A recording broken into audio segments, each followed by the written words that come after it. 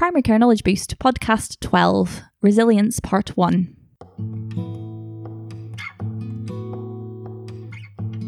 Hello and welcome back to Primary Care Knowledge Boost. It's nice to speak to you all again. Today we're talking all about resilience with Dr. Rebecca Barron, and this is part 1 of our 2-part series on the subject. And the recordings came about when we heard Rebecca talk about resilience when we went to a First Five event in Manchester, and we really related to what she said. We found a lot of her insights really useful in our own lives, and we spoke to her afterwards where she kindly agreed to come on the podcast and speak to us again. Yes, exactly. So in this episode, we go through what resilience is and how it came into being in general and in healthcare. We talk about the neuroscience around the concept of resilience, and then Rebecca goes through some of the resources that she has found most useful, and we'll put links to all of those in the episode description for you. Yeah.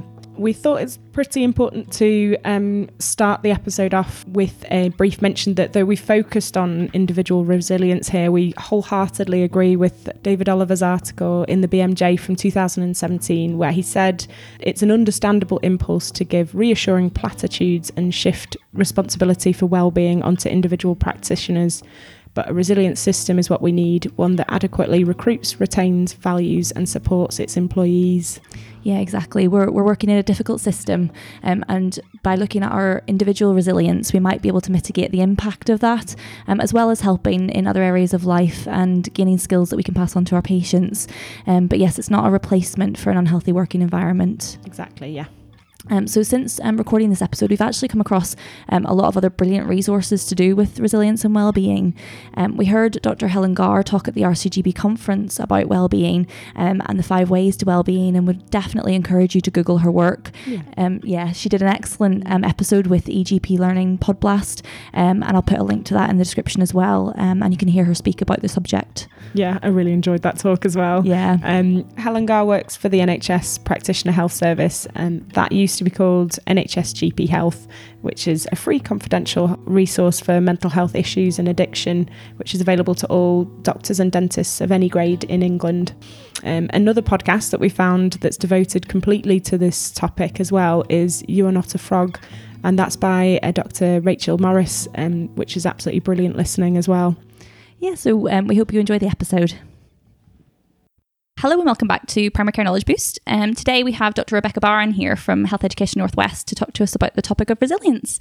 Would you mind introducing yourself for all our listeners, Rebecca? Thank you. I'm a GP by background. I qualified in 1984 and I was a GP for 28 years in Stockport. And from very soon after getting involved, becoming a GP, I got involved in education for general practice. And I'm an Associate Dean for Health Education Northwest, and a particular interest in that work around leadership and resilience. And those are kind of my sort of passions in my work area. Lovely. So can you tell us about how you became interested in the topic of resilience? I guess I was interested because it kind of ran along some of the leadership work about how you make a kind of good workplace, how organisationally things work. And I got specifically interested in resilience a number of years ago because I was working in leadership with another associate dean who was a child psychiatrist. Mm-hmm. And she taught me, because actually a lot of the original work around resilience was done in children. And it was done looking at and understanding why children who'd had really difficult upbringings, why one would assume that stress would be detrimental and, would affect them adversely. And although, there certainly are adverse effects, what was recognised is that some children actually cope better with it than others. Yeah. Uh-huh. So a lot of the work was around trying to understand why some children cope better than others. And that was the kind of start of a lot of the research around resilience. And that kind of started me reading and looking at information. And then I started to be aware that there was a lot of work and study that had gone on from a psychology point of view, mm-hmm. and also from a neuroscience point of view, which I found absolutely fascinating and really, really helpful in my work and personally. Yeah. So that's kind of what's led me down the resilience route. That's all really interesting. So I think maybe it's a good idea to start for people who don't know to talk about what actually resilience is, what the definition of it is. Mm-hmm. Yeah, okay.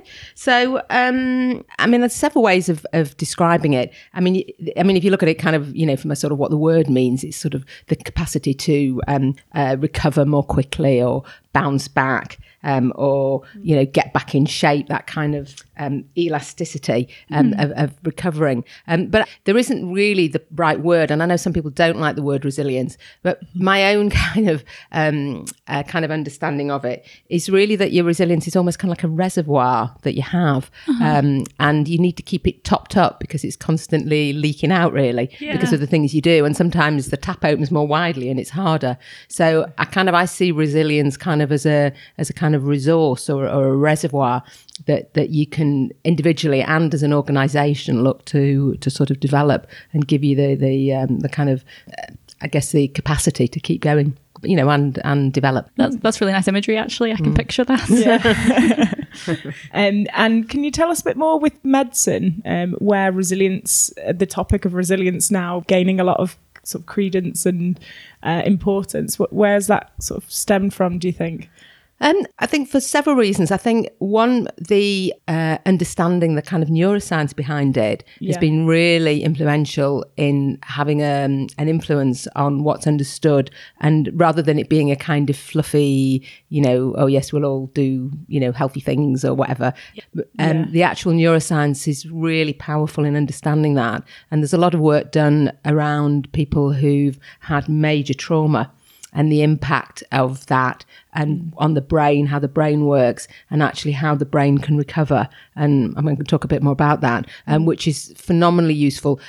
And I think there's different aspects of it. One is the aspect, obviously, for us as physicians or individuals or whatever, understanding how it helps us. And certainly this work's massive influence on me personally, and actually helping me appreciate why the things that work for me, but also from a medical perspective in terms of helping patients. And I used it extensively as a GP, working with patients. It was really, really helpful from that perspective. Yeah. So you've touched a little bit on the neuroscience there. Do you want to delve into that a little bit more with us and tell us a bit about the actual science behind resilience? Yeah. Okay. So one of the things that's made a difference from a neuroscience perspective is functional MRI scanning. All right, yeah. And actually seeing what happens when people are under trauma and seeing what's going on. And there's a fantastic book called The Body Keeps a Score by an American physician, Bessel van der Kolk, which is just inspirational. And I would recommend to any GP who's interested in working with complex patients, just about what happens to the brain when people go through trauma. Right. So that's kind of, there's that sort of element of the neuroscience, understanding the impact of the brain, which bit of the brain that's working. There's Steve Peters' work, The Chimp Paradox, which some people may be familiar with. And a lot of that work is focused on understanding the different bits of the brain and understanding the kind of limbic system and the amygdala, which is the kind of fight, flight, adrenaline bit of your brain that's there to protect you in a way and enable you to kind of run away from scared things, but can kind of immobilize the frontal cortex, which is the, our kind of the human bit of the brain that enables us to work through and reason. Saying one of the things about the prefrontal cortex is humans are the only animals that kind of think through what's going to happen. I've got a day at work, what's going to happen? Or, like you're going on a visit and you're thinking, I don't know what I'm going to do in that visit. And then you kind of mentally go through, well, it could be this or it could be that. Well, no other animal apparently does that. Dogs don't think, where shall I go for a walk today? Shall I go here? Shall I go there? So it's that kind of ability. So we as humans really depend on that bit of the brain, and that bit of the brain enables us to do what we want to do. But the amygdala can actually completely overcome that and stop that bit working. And there's other kind of aspects of that. So as humans, we our limbic systems, our amygdala kind of combine together. They, so if you're in a room with people, one of the joys about work, isn't it, is if, everybody has a coffee together or lunch together, everybody feels better. And it's partly our kind of limbic systems all kind of aligning and communicating with each other. And if we smile and if you smile yourself, you release chemicals which make you feel better. So if you feel really stressful, if you just kind of make yourself smile, however weird it is, actually feel better. But if you interact with other people and you make eye contact and you smile and all those things, everybody uplifts and feels better. And there's some lovely work done which is described in Blink, Malcolm Gladwell's book. He writes lots of really interesting stuff, but looking at how the muscles in our face enable this chemical release so that you feel better. And it's part of what our role is as a GP in terms of, as a doctor or anybody working with care, the way you talk to people has that effect. So there's lots of different aspects where the neuroscience is kind of better understood. I mean, I'll probably touch on other bits as we go along. But it's kind of a real thing that people can measure, and that's what's really really powerful about it. Yeah. So resilience as a topic is quite controversial in some ways at the moment. It does seem to have been used in some ways as kind of putting the onus on some of the NHS workforce to kind of become more resilient, and it seems like it's nearly like it's not the organisation, it's you kind of theory, like, oh, we should be resilient and put up with these conditions. That's sometimes the way it's taken.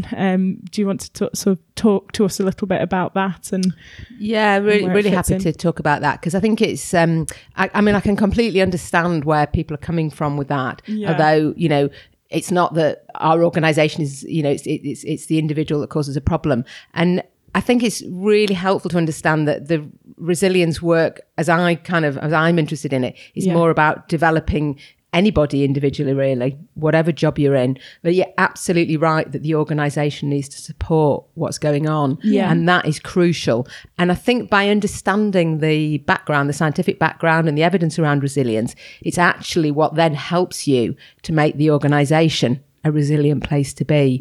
And we'll, hopefully touch on that as we carry on talking. And I mean, within a general practice setting, one of the great strengths is that we have an ability to control the environment we're in. Even if to a degree, I mean, there are some things out of our control. But there is a lot of evidence around organisation and what works. But you're totally right. The organisation needs to be able to support that. And it's not just about, providing an exercise session. It's kind of intrinsic to the way the organisation's run. But the same evidence underpins both. So I think it's really sad if people think, oh, well, I don't want to do that because the organisation should be right. I think both things need to happen. And I think as individuals, I mean, all I can say is personally, understanding the resilience evidence has helped me massively go through, fairly difficult situations. Yeah. Good. So it's something that you've got a lot out of, and that I think we've definitely got a lot out of when we've looked into it. And it absolutely doesn't take away the need for organisations to work in a healthy way. I mean, that is crucial. And there's a lot of evidence around that. And that has impacts on benefits for, all people working in healthcare and patient care and the sort of patient outcomes as well.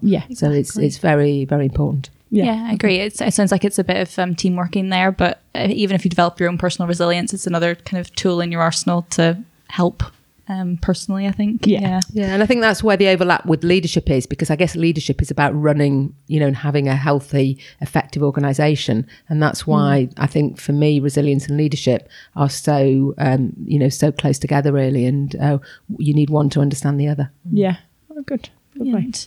How about next week kind of touch a bit on the evidence behind what helps in terms of making people and organisations resilient? Have you got any kind of background that you can give us from that? Yeah, I mean, there's lots and lots of work around that, and I'm going to touch on, I suppose, one of the most influential piece of works is the research done by Martin Seligman, who's an American psychologist, and he's very much, I suppose, the kind of father of positive psychology. He's a really interesting guy. He's done very detailed research around what happens, and he's not a kind of happy, jolly person. His background, and I first heard him speaking on the radio, talking about his own mood and depression and how he kind of managed that. So he's a very serious academic.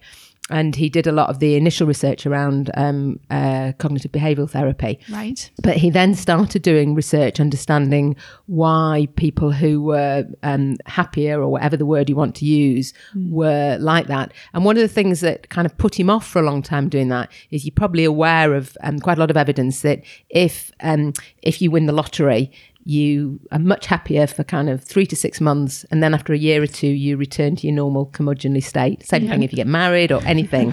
And actually people who go through traumatic events similarly might be very down for a bit, but actually return afterwards to the States. So kind of understanding why it is that happens. And there's lots of his work that's really, really useful to see. And if you Google him, there's lots of him speaking, and he's really interesting to talk about. But I guess I'll probably touch on a few themes that I've really liked. I mean, he's worked at the University of Pennsylvania, and they run a kind of masters around positive psychology, and the kind of some of the areas they've touched on what makes a difference, what would make you happier. So I'll give you a couple of things that he's done that have shown there'd be a difference. Okay. One of the things is something he calls a gratitude letter. Okay. So if you just, think for a minute of somebody who's positively influenced you in your life or your career, and just think who that person is. It should be somebody who's still alive. And what he suggests that you do is write a letter to them. And write a letter, and then you give them a ring and say, can I come and see you? And you go and see them, and you read that letter out. It sounds a bit cringe, I know. But if you do that, it positively improves your mood and your happiness level and all sorts of things. And it probably lasts about 6 months. Wow. So I kind of, as a measure of gratitude, and I mean, you may or may not do that. And I've done similar things like that in conferences and educational events I've done. And it is really powerful. So what he's demonstrated is that really makes a difference. Maybe a slightly easier thing to do, which is probably, of all the things he suggests, one of the most powerful, is something called 3 good things. So what he says is that if every day you think of 3 good things that have happened and why those things have happened, and how you get more of them. And if you do that every day, that has a significant improvement in your mood. And most people who start doing that actually carry on doing it because it's so powerful. And it's a bit like what you might do with a child when they go to bed, like what was the nicest thing you happened today? And he suggests writing it down. I mean, I'm not you could be a bit organised to do that, but it's just quite nice to do as you get into bed, or if you wake up in the night and do it. And it's been shown to improve your sleep if you do it. And I quite like a little adaptation of it, which is pleased, thankful, happy. So something you were pleased about, something you were thankful for, and something you were happy about. Because sometimes at a difficult day at work, you might be pleased and thankful, but it wasn't necessarily a good thing that happened. But, you can be thankful you survived it, really. Yeah. So it's PTH, it's like parathyroid hormone, that's the mnemonic for it. But actually to do that at night is so those are really, really powerful tools. And I would really recommend you having a go at those. And actually you can bring them into a meeting at work. You can, go around at the beginning of a meeting and get everybody to say what's happened the last week that they thought we'd done well at, or you were pleased about. It sounds a bit corny, but it works. And it's actually, again, if you're going back to the brain, it's getting the brain to focus on the positive things, because our brains are designed to remember the negative things, because we need to remember where that bear was in case it might eat us. Not the positive things. The positive things go like Teflon. So it's kind of making the brain focus on the positive things. So those are kind of a couple of his introductory things, which are really useful. But one of the things he talks about, which I think is really helpful and really interesting, is his kind of analysis of what, I suppose, resilience or well-being or positivity is about. And he divides it into 5 areas, what he describes as PERMA, P-E-R-M-A. And I'll talk to you about what those 5 areas are. So the first is about positive emotion. And that's the thing that often people think about positivity, being happy. And it is an important thing, but it's more important for some people than others. And what's interesting around positive emotion and positivity is probably about 50% of that is genetic. It's based on our genes, really. So we have some control over it, and I'll talk a little bit about that later. And the 50% is not. So there's obviously lots of potential to improve that. But it's more important for some people than others. So the other areas that he thinks he considers important are the E stands for engagement. And that's really when you get totally engaged in what you're doing. And he describes something called flow. And when you're in flow, you're just kind of doing something, not necessarily with an emotion attached, but you're so involved in it that you don't appreciate time passing. And I used to feel like that when I was in surgery. All of a sudden 3 hours had gone past. And you just didn't, it's just like gone. Or if you enjoy something, if you enjoy music, or I'm a keen gardener, time just goes. And engagement's really important. And it's more important for some people than others. Some people really have an ability just to get lost in what they're doing. And that's one of the things that's, kind of from a sort of feeling, appreciating what you're doing and feeling in a good place is important. And then the R stands for relationships. relationships are known as a really important part of, positivity and resilience.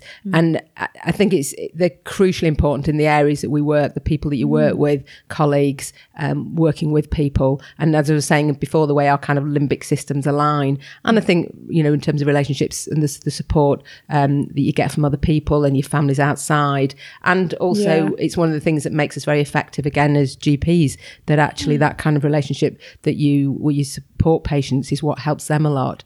So that's really important. And again, for some people, that aspect is more important than for other people. Yeah. And then the fourth area is around meaning, and doing something that's important. And again, for some people, it varies how much, but, we're so lucky as doctors because we do something that's helpful for other people. It's really, we do something that's meaningful. And one of you probably read there's quite a lot of evidence to say that if you do something that's helpful for other people, that really helps you. And that's quite a strong evidence around that.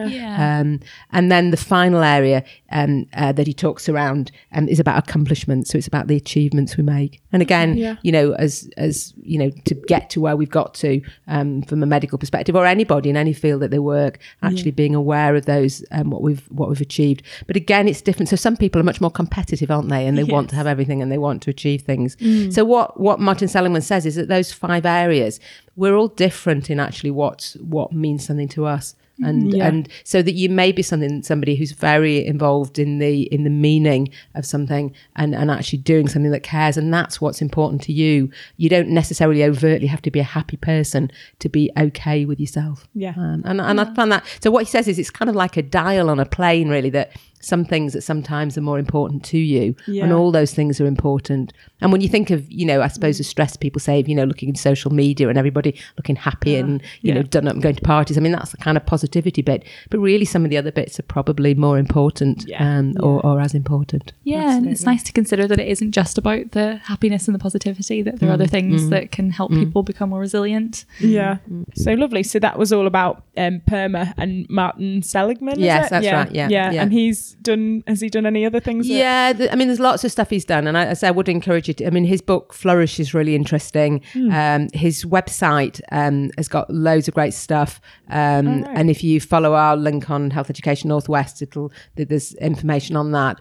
We'll include that, so we will in the episode description. So his sort of University of Pennsylvania link, and I think it's happiness.org is his website.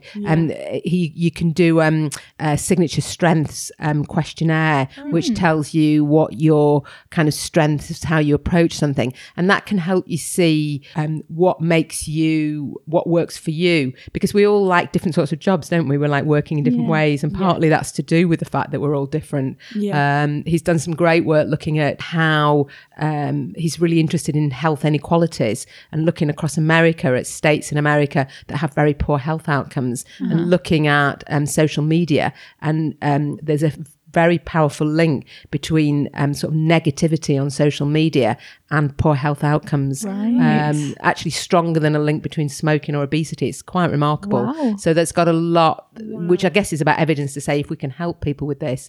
And there's a lovely bit at the end of his book where somebody says to him, if you were going to, what are the most important things from your point of view around, how you're going to flourish or positivity or resilience? And he says there's 2 things. One is always to be future looking. So always, he says, as humans, we are future looking, but kind of be thinking about what you could do and kind of what the possibilities are. And the second is to exercise. So I haven't really touched on that, but exercise, and again, for, I don't think I probably need to reiterate the evidence around the health benefits of exercise mentally and physically, but that has a very powerful effect as well. I do think a lot of our colleagues use that as their kind of number one go-to for when they're trying to build up their, relieve their stress. To relieve, either as a stress reliever or as trying to kind of build themselves up again. Definitely. And it is really powerful. And obviously, different things work for different people. I've always done a lot of yoga, and I've done it for years, and I always knew it had a bigger effect than the weekly class I went to, and I'm now doing a lot more.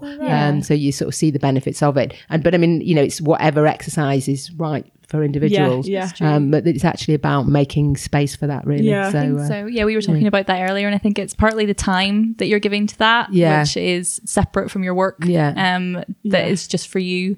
And I do yoga, but only once a week myself. But I actually noticed that when I've not been for a few weeks, it really has a big impact on how stressful I'm feeling about things. And you wouldn't think that an hours class once a week would maybe do that, but I can notice it. And you were saying that you use Zumba. Because more so than those types of things, I love music, and so the idea of kind of dance and music and just focusing on something completely different, just completely I find it absolutely invigorating. So there's lots of different levels, aren't there? Because actually you stop thinking about other things, you can have more positive things. I mean, there's some amazing work around the vagus nerve and something called the polyvagal theory, which is partly what links with exercise, and particularly yoga and playing some musical instruments and kind of meditation work.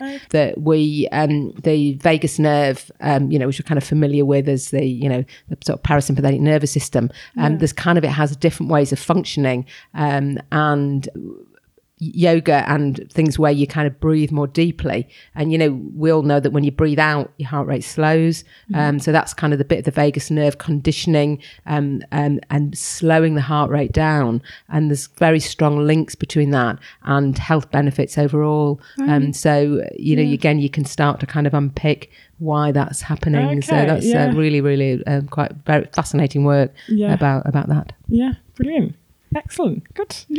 So shall we pause for this part of the podcast and then rejoin you for part 2, where we'll talk a bit more about resilience in general and kind of an approach for both individuals, organisations and potential patients as well. Yeah, lovely. Thank you.